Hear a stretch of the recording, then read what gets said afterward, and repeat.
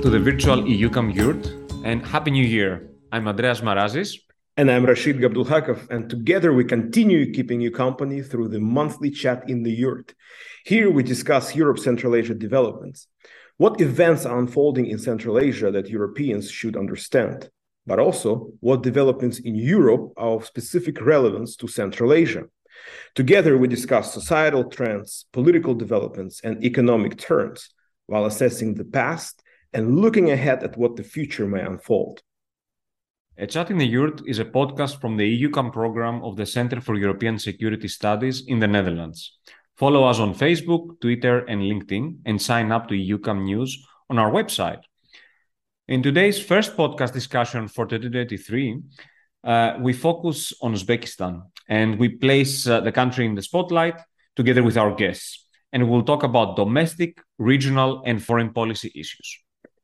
Our Yurt hosts today two EUCAM associate researchers, Fabienne Bossuyt, who is an assistant professor at the Center for EU Studies of the Department of Political Science at Ghent University in Belgium, and Nafisa Hasanova, who is the head of research at the Global Media Registry.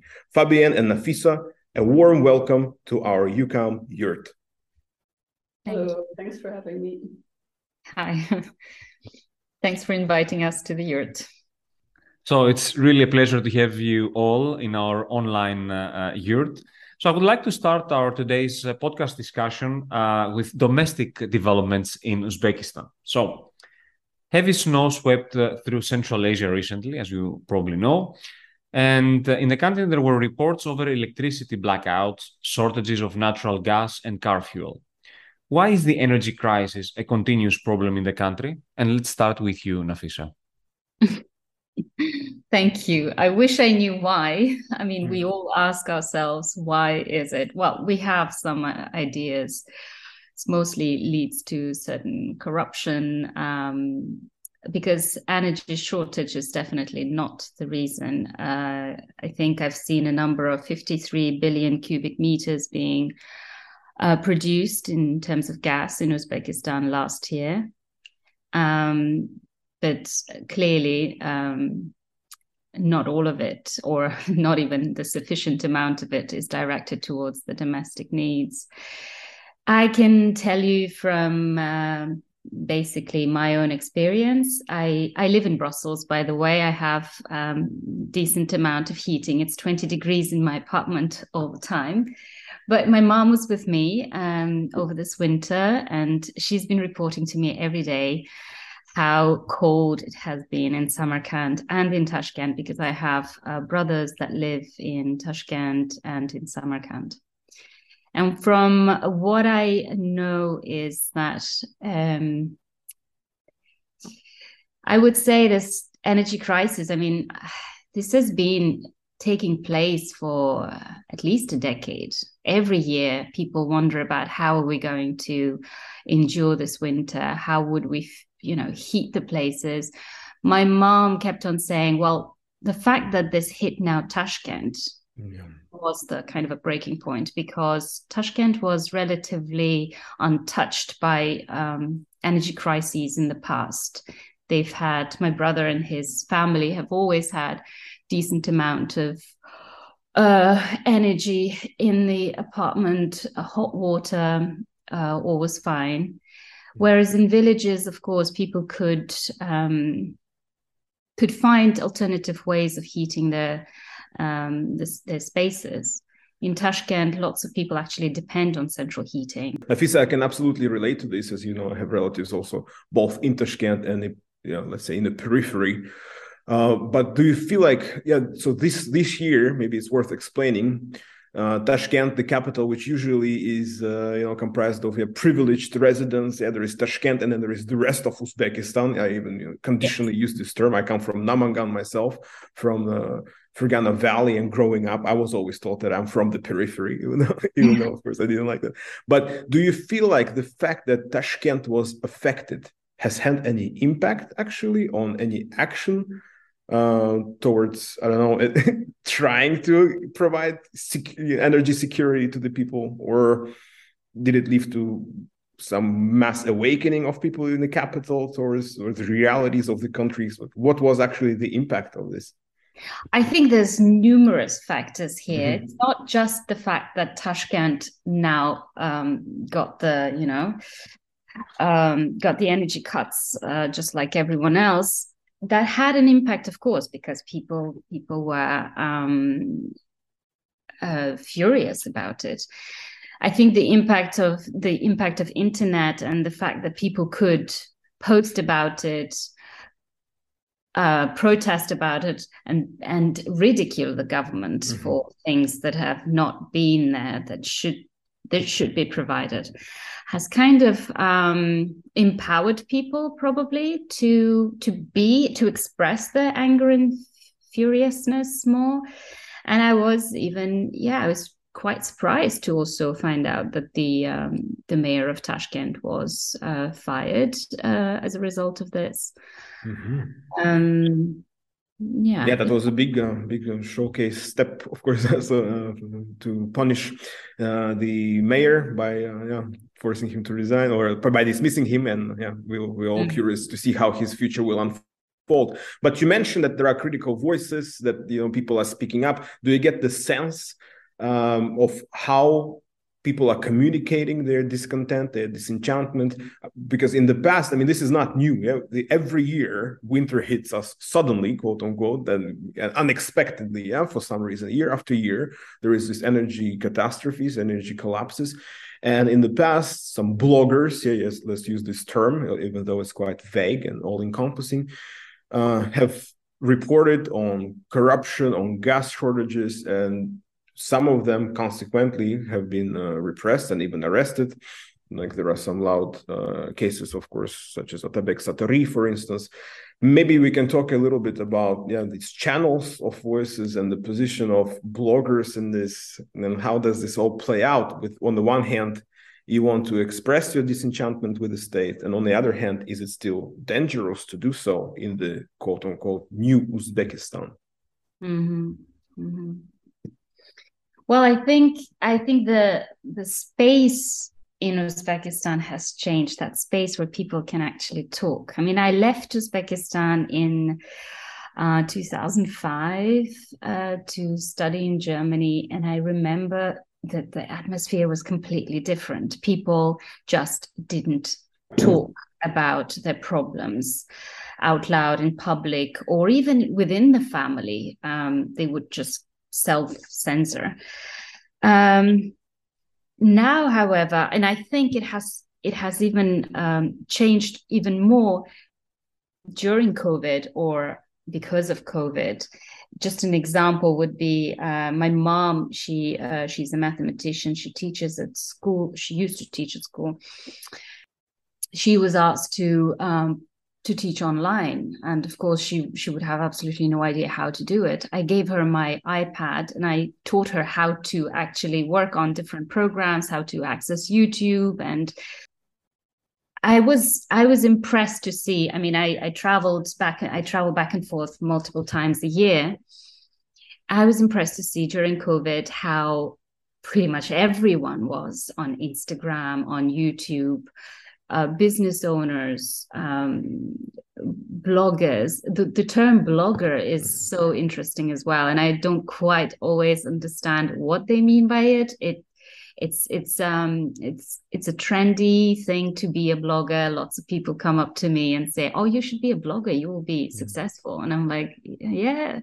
So, in many ways, people now consume a lot of information through what they call as bloggers, basically. Mm-hmm. These could be, at times, of course, that I mean, I'm at the caution side, because bloggers are not journalists and they don't adhere to certain ethical norms, and they, of course, produce their own opinions and their own positions, sometimes as fact. And if I can jump in, there was just a case now where two bloggers were fined because of their message that they were sending. Basically, they were teaching women how to behave when they leave house, how to behave outside. And these were very patriarchal, narratives, of course, and they were fined for that because what they were preaching, so to speak, went against the principles of gender equality that Uzbekistan evidently adheres to, according at least to the police and the involved parties in this case. Yeah, that is a surprise to me to hear that. But indeed, I mean, there's so many voices now that you can hear. Of course, there's a lot of noise among that, and also an impression that things are getting only worse. I guess this is the part through which this Uzbek society has to go through. I mean, and learn to identify probably voices that sound legitimate, sound like providing measured information or information that is checked through and no, absolutely. And I think it's a learning process for everyone. If I can jump in here, I think it's also a learning process for the government of how to deal with citizen journalists, with active voices, with bloggers, because there is usually a tendency to, cover everything with one paint, right? If something happens like the above mentioned, anti-female narratives, then there is an urge to mark all bloggers as fundamentally threatening to society, even though, of course, we need to be more nuanced and more granulated in this approach. And speaking of mothers, actually, while you were talking about my mom, I was thinking about mine and how she looks at all these YouTube videos, because there is a huge niche of charity-focused online activism or blogging, however we want to call it, where people go and help each other out and report on this for the sake of including more people, more participants, and they don't hide that sometimes they monetize their channels, but then they use this money to do even more charity products. Yeah, these are the kind of very positive aspects of it, I guess. And it's very welcome. I mean, it inspires people, having such small examples of small or big examples of people, for instance, investing the money that they have gathered to go to Umrah for, I don't know, building something in their local community. I noticed also that my mom consumes a lot of Islamic content on YouTube, through bloggers, women or men, talking about how to live their lives and how to basically do things. And those kind of examples I find are very inspiring. And when I see that, I think, wow, there's a rich space in Uzbekistan where people have all sorts of opinions and ideas. The danger is not to get into the extremes of things, of course, and to allow all sorts of different voices to be heard. And the problem in Uzbekistan potentially is that that bloggers are put on an equal path or equal stage as journalists, and then possibly could be banned. I mean, it's if you have a TikTok account and you are expressing your opinion, are you a journalist? If you're clearly indicating that this is your opinion, you prefer to, I don't know, dress up a certain way before you leave home. I guess it's a question where I wouldn't want the government to have the to want to regulate things. Let's try and zoom out a little bit and change subject and look the role of Uzbekistan in certain recent developments from a regional point of view. Now, we witnessed towards the end of last year the signing of an agreement on the demarcation of the Kazakh-Uzbek border, and more recently, on January 6th, the signing by Kazakhstan, Kyrgyzstan, and Uzbekistan of a roadmap for construction of the Kambar-Ata 1 hydropower plant. Can we expect, given these recent developments, a less tense year compared to 2022, with a shift towards regional cooperation rather than competition? Fabienne, can I ask you to share your thoughts about this? Sure. Well, yeah, I mean, I've not been really following these developments in depth, but I think it's just a sign that, especially since Mr. Gulev came to power, that we've really seen some steps in the direction of more regional cooperation in Central Asia.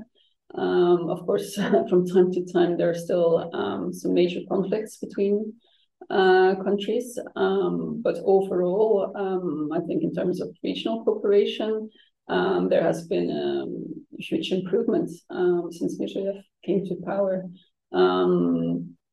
And I think these latest agreements are just a sign of this. And so I think in that regards, we can be positive and we can be hopeful that also in the coming years, there will be more space for cooperation in Central Asia, despite, as I said, also the conflicts that still are there between some of the countries. And one aspect with the border demarcation that I'm concerned with, these bilateral agreements that are signed and that are presented as success stories, they are, to me, are somewhat dangerous, because when we're not involving people on the ground in discussions, in contestations, so we view discussions, contestations, these disagreements as problematic, even though they're a natural path towards sustainable border demarcation, in my view, because when it's done at the official level and is presented as a success story, it's actually a bit dangerous, because people on the ground, it's not guaranteed that they will accept it. So long-term on-the-ground conflicts might continue. Back in the day when I was living in Central Asia, in Kyrgyzstan and in Uzbekistan, I traveled quite a bit to border regions, in the Batken region on the Kyrgyz side, and from the Fergana region on the Uzbek side to enclave Soch. And people living there, they view people from the capital as such distant characters who are only there to betray them. So anything that is signed by people in suits in the capitals is never perceived as something genuinely benefiting people on the ground. And so I think that this approach must be fundamentally changed in our outlook, that discussions, the involvement of locals and disagreements, contestations, they should not be viewed as problematic, but rather as a natural part of the process that will make the demarcation, in fact, more sustainable.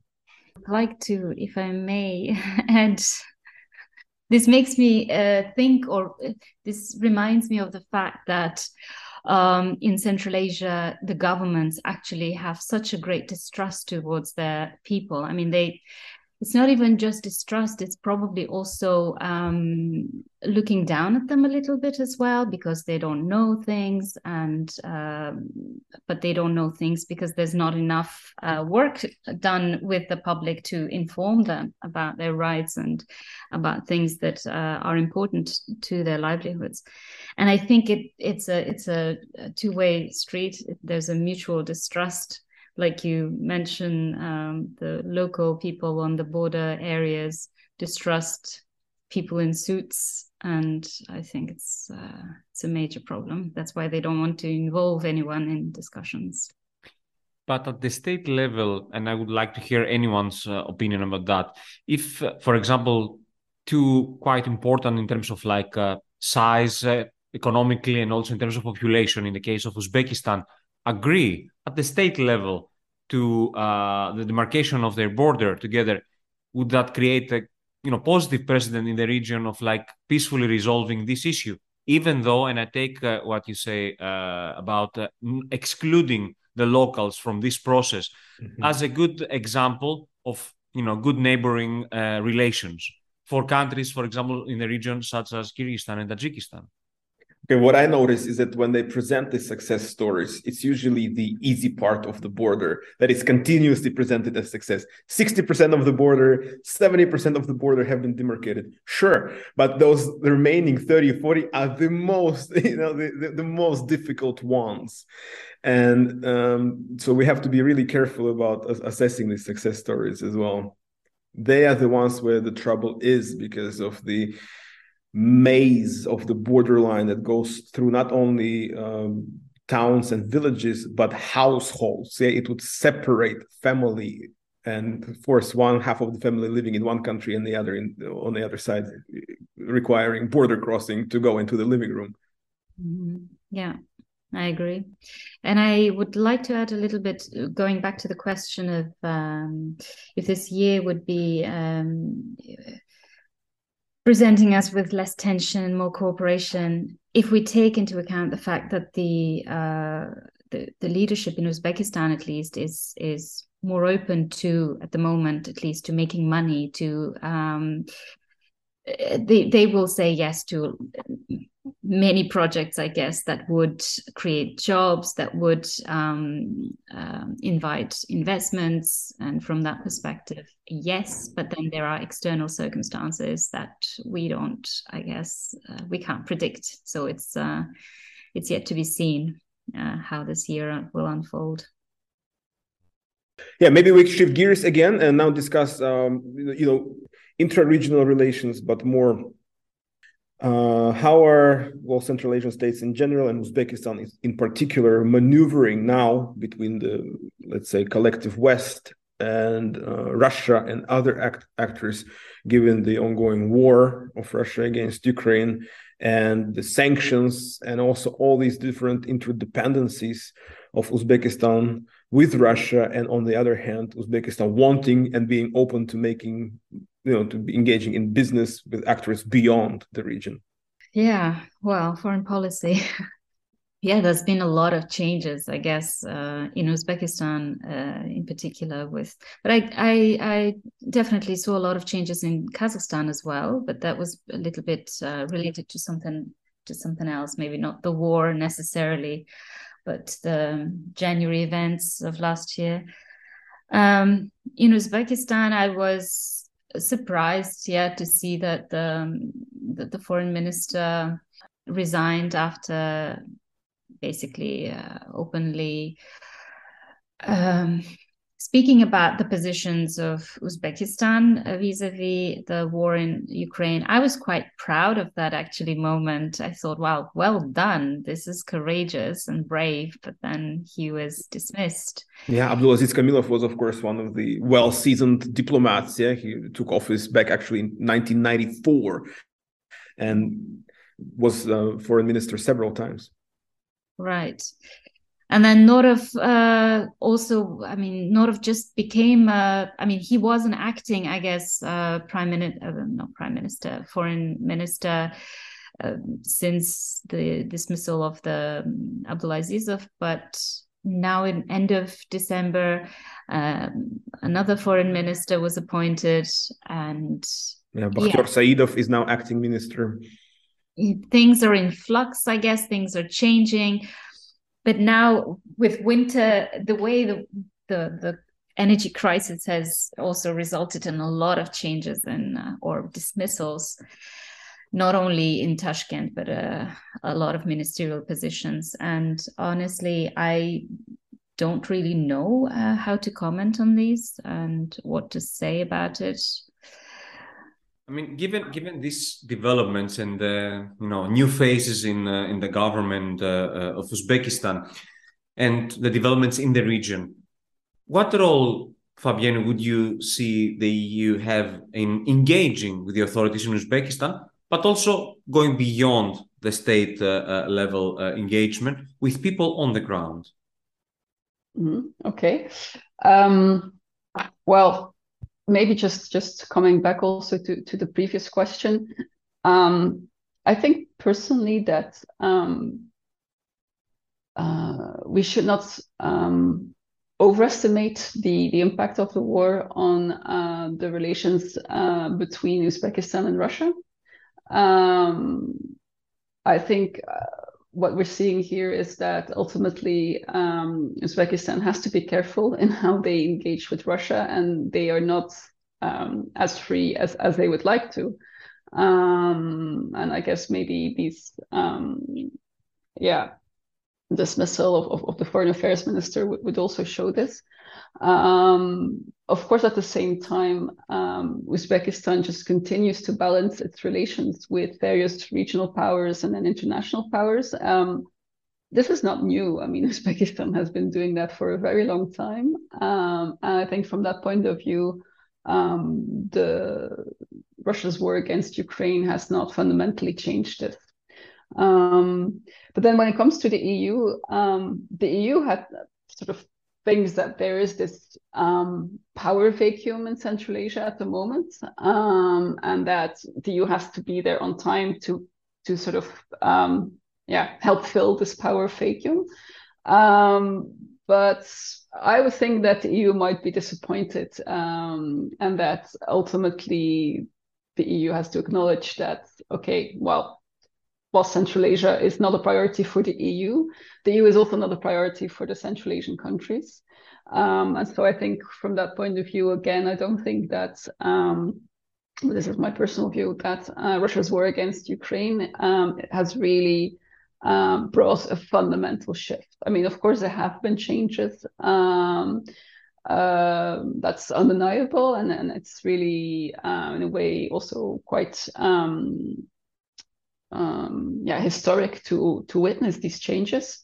But I think ultimately for the EU also, there's not that much changing. And also when it comes to the EU's leverage to promote reforms in the region, there also, I don't think anything major or anything particular is to be expected in that regard.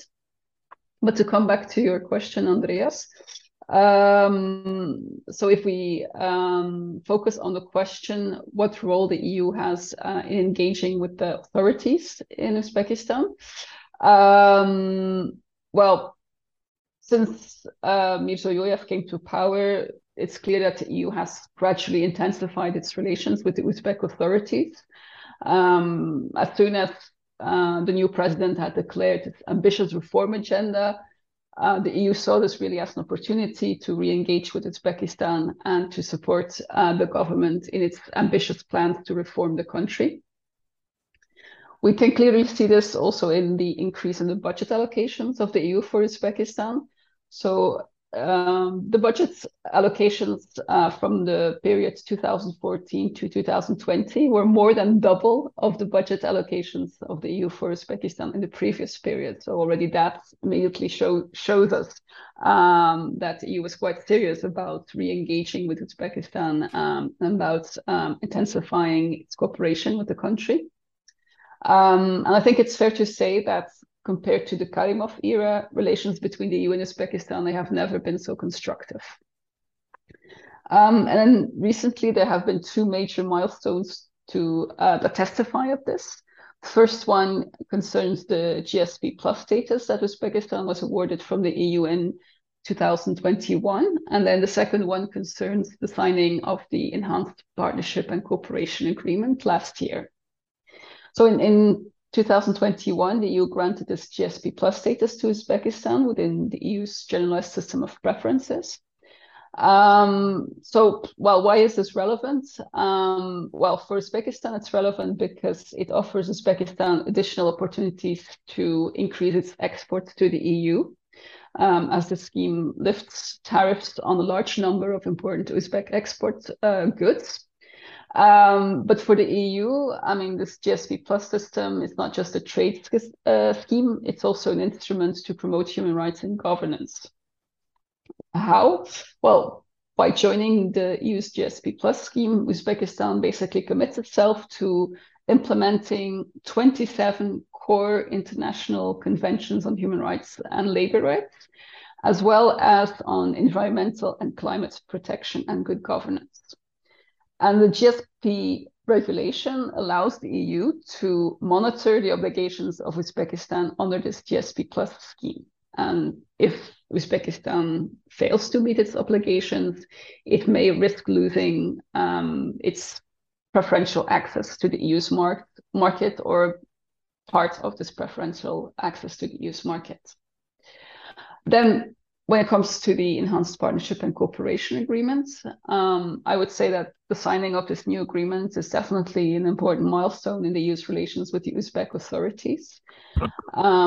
The negotiations took 3 years, well, a little bit more than 3 years, which I think is not that long, and it does show the extent to which both the EU and Uzbekistan really want to move forward with cooperation. Well, what is this? Well, what is so special about this new agreement? Well, it is more extensive than the current PCA. So at the moment, we still have the Partnership and Cooperation Agreement in place that was signed in the 1990s, which is completely outdated. So of course, it was high time that there was going to be a new agreement. But the fact that it only took 3 years to negotiate, I think, does show that on both sides there was really a willingness and a commitment to move ahead with cooperation. To some extent, it covers the same provisions like the current Partnership and Cooperation Agreement. The main difference is that, of course, it's completely updated, and it also covers new areas which were not covered under the current agreement. But there's no doubt that once it is enforced, this new agreement would really be a very important basis for the EU to intensify its cooperations with Uzbekistan. I think another maybe minor milestone that is worth mentioning is the fact that the EU and Uzbekistan co-organized the Samarkand EU Central Asia Connectivity Conference last November. I think it's really the first time ever that the EU and Uzbekistan organized something of that kind together, which again shows that there's really this joint commitment to increase cooperation. For Uzbekistan, this was also, of course, very symbolic to the extent that they can show off with such an important event. We can, of course, question to what extent there will be concrete outcomes coming out of this connectivity conference. But still, I mean, we should not underestimate the symbolic value that organizing such an important conference together has. There is a strong commitment, indeed, on enhancing cooperation with Uzbekistan from both sides. But there is also from the EU side, and it was also stated multiple times in the latest EU Central Asia strategy, on strengthening societal resilience or resilience in general of the region and the Central Asian states. And I wanted to ask not only you, Fabienne, but also I would like also to hear the thoughts of Rashid and Nafisa as well on that. Can the EU strengthen societal resilience in Uzbekistan?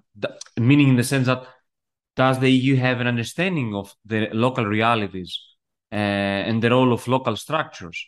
And I'm asking you specifically, Fabienne, because you did a research focusing on mahalas in Uzbekistan. And since we are lucky enough to have two Uzbeks in our podcast today, I would also like to hear their thoughts. Mm-hmm. Okay. So when it comes to the EU's role in strengthening societal resilience in Uzbekistan, I've become very skeptical in that regard, not only based on this research I did on the mahalas in Uzbekistan, but also just from having studied EU relations with Central Asia, including Uzbekistan, for such a long time. I have, I'd say, become quite skeptical over time.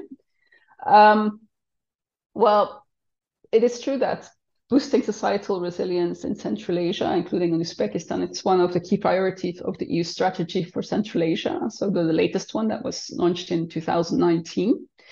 And there the EU acknowledges that strengthening resilience in Central Asia involves granting the local societies more ownership, given that positive change can only be homegrown. So this is, of course, I would say, a very promising point of view. But then, unfortunately, and this has also been shown from research by prominent scholars, it seems that the EU's understanding of resilience and also its approach to boosting resilience, it's sort of, it falls short of really empowering the local societies and of strengthening governance at the societal level from the bottom up. Now, why does it fall short of doing that?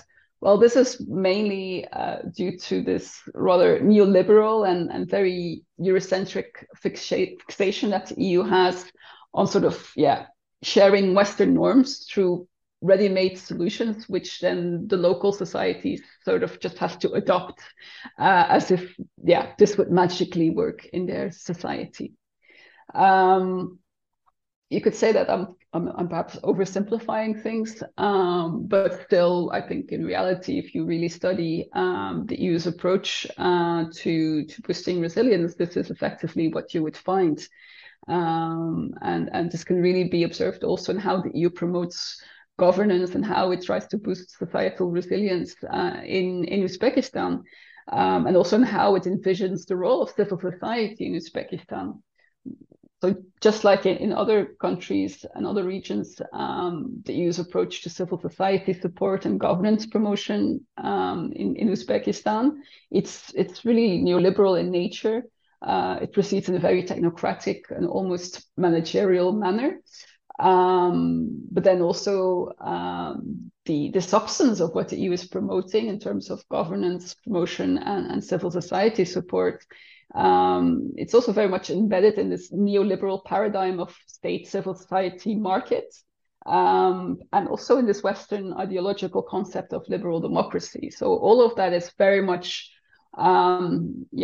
Western originating, with very little, roots in local society. And so it's also not surprising then to see that in the EU's engagement with the local societal actors in Uzbekistan, the EU continues to rely mostly on these Western-style organizations. These are, of course, organizations that have professional systems and processes needed for accessing and managing EU funding, but also they better fit the EU's Western understanding of civil society. Now, what I've been arguing, and also what some other scholars have been arguing, is that if the EU is really serious about strengthening societal resilience in Uzbekistan, as it proclaims in its new strategy for Central Asia, then it would have to radically change its approach to resilience. So the EU really would have to admit that resilience building, it cannot be molded externally, and that instead it really has to start internally. It has to start from the communities themselves. And they can perfectly draw on their existing resources and their existing knowledge, including also their understanding of what a good life entails. And so external assistance by the EU, this should only be provided as and when deemed necessary by the local communities. And I think the extent to which local forms and practices of self-organization and self-reliance in Uzbekistan act in function of resilience building, this has been very clearly illustrated during the COVID-19 pandemic. And earlier on in today's episode, we also heard these examples of bloggers that are actually rallying also to rally funding for specific solidarity initiatives. Again, this shows that within the societal fabric of a country like Uzbekistan, there is a lot of potential there of very resilient self-organization and self-reliance forms, which we here in Western Europe actually don't have, or have to much lesser extent. But especially as we saw during the COVID-19 pandemic, civil society and community-based initiatives and self-help groups in Uzbekistan, they have been crucial in addressing direct implications of the pandemic, especially in the areas where the government fell short. And so this is why really we can see that there is this huge potential there, that the EU should acknowledge, that because it is really crucial in terms of the resilience of these local societies. Well, just maybe on resilience, I would say Central Asian societies are pretty resilient because they've undergone such. They went through the 90s and 2000s where they didn't have any support from the government and had to rely on their own basically means through family, community links. And in that sense, I would say that depending on how you understand resilience, that Central Asian societies are quite resilient. But then if you understand it as a society at large, as a community of, nation, then I guess I would more think about institutional resilience. There are different kinds of institutions, and that's where I guess the work needs to be done or studies need to be carried out. I have a few points, maybe not related to this question, but the previous questions that came to my mind about foreign policy in particular. I was pretty also, I forgot about it, that I was pretty impressed by the way that President Putin was greeted in Samarkand during the summit, Shanghai Cooperation Organization Summit. I think it was in September, October last year, September. And that the president didn't greet him. That it was his second, I don't remember, prime minister or someone who greeted Putin. And that was a clear sign. It was seen as a clear sign as he's not the main important guy, because Chinese president was greeted personally by the president of Uzbekistan. But the Uzbek side explained it as a protocol issue, yeah, because China came with a state visit, whereas Putin came for a regional dialogue visit. That's why the protocol required different people who are greeting them at the airport. That was the official explanation. The explanation was demanded. I missed that explanation, but the impression was made. I mean, and that was impressing my memory as something. But I guess, yeah, makes sense if they have explained that. And yeah, there's one other thing that I would like to mention. Maybe is that when I look at news coming from Uzbekistan and I see this, the centerpiece, the president talking and all the other men around him, like ministers looking on the ground, and this one man telling off all the other men in the room, this looks very familiar and similar to Karimov era, to the Soviet era. In that sense, I find it... yeah, the names have changed. Some things are changing, but there are still lots more to change, I guess. And absolutely. In particular, the fact that in a way, maybe it wasn't a bad decision to dismiss the mayor of Tashkent, but I guess when these kind of positions are appointees or appointed by the president, then clearly they don't have much legitimacy in the face, and I mean, in front of the nation and the public in general. That's why the president can look like I'm the only legitimate power holder here, and all of you depend on me. And yeah, those kind of things, I would like to see them change. I would like to see mayors of cities or regions in Uzbekistan be elected by people. Here, Nafisa, definitely agree with that. And, the moment that the mayor of Tashkent was dismissed, I thought, well, we've seen this before so many times. It's the same toolkit. Yeah, everyone at the regional level, everyone in the hierarchy, everyone is fundamentally corrupt, aside for the one person at the top of the pyramid that has, the purest vision and is a genius in all sectors. But if talking about resilience, an analogy came to mind. When they're building this infrastructure in cities and they want to make a path through lawn, if people want to do it smart, they first lay the lawn and see where people make a natural path. And then they come with the bricks and lay out the path. Yeah, because what you do in theory, and then people will find the most convenient way. And they will still walk, not on the bricked path, but on the way that they find most convenient. And the same approach, I think, should be applied to assisting the civil society or helping society build resilience. We need to first observe and see where people are already taking the steps, and then helping them in those sectors, instead of coming with a theoretical approach and then trying to fit everyone in there. And with regards to Mahala, again, this is something that in theory looks and appears like something authentic and non-Western, something that people have been used to for centuries. And it is indeed this coin with two sides. On the one hand, yes, people depend on each other so much and they help each other so much. You see that hashar approach, the communal approach to celebrations, but also to tragedies, where people come together and help you with burial ceremonies or weddings and births.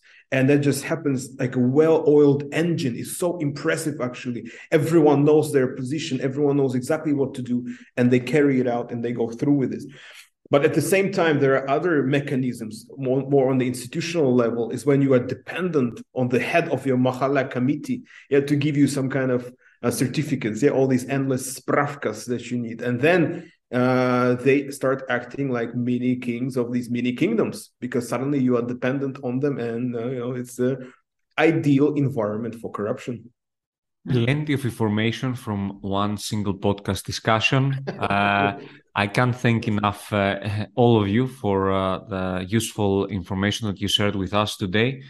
Especially, I would like to thank both Nafisa and Fabienne for taking the time to join us in our virtual Yurt. It's a pleasure always to see you, and hopefully we'll have the chance to see each other in person. Yes, thank you so much. Thank you. Thank you again for inviting me. So that was your monthly Chat in the Yurt podcast street on EU Central Asia developments.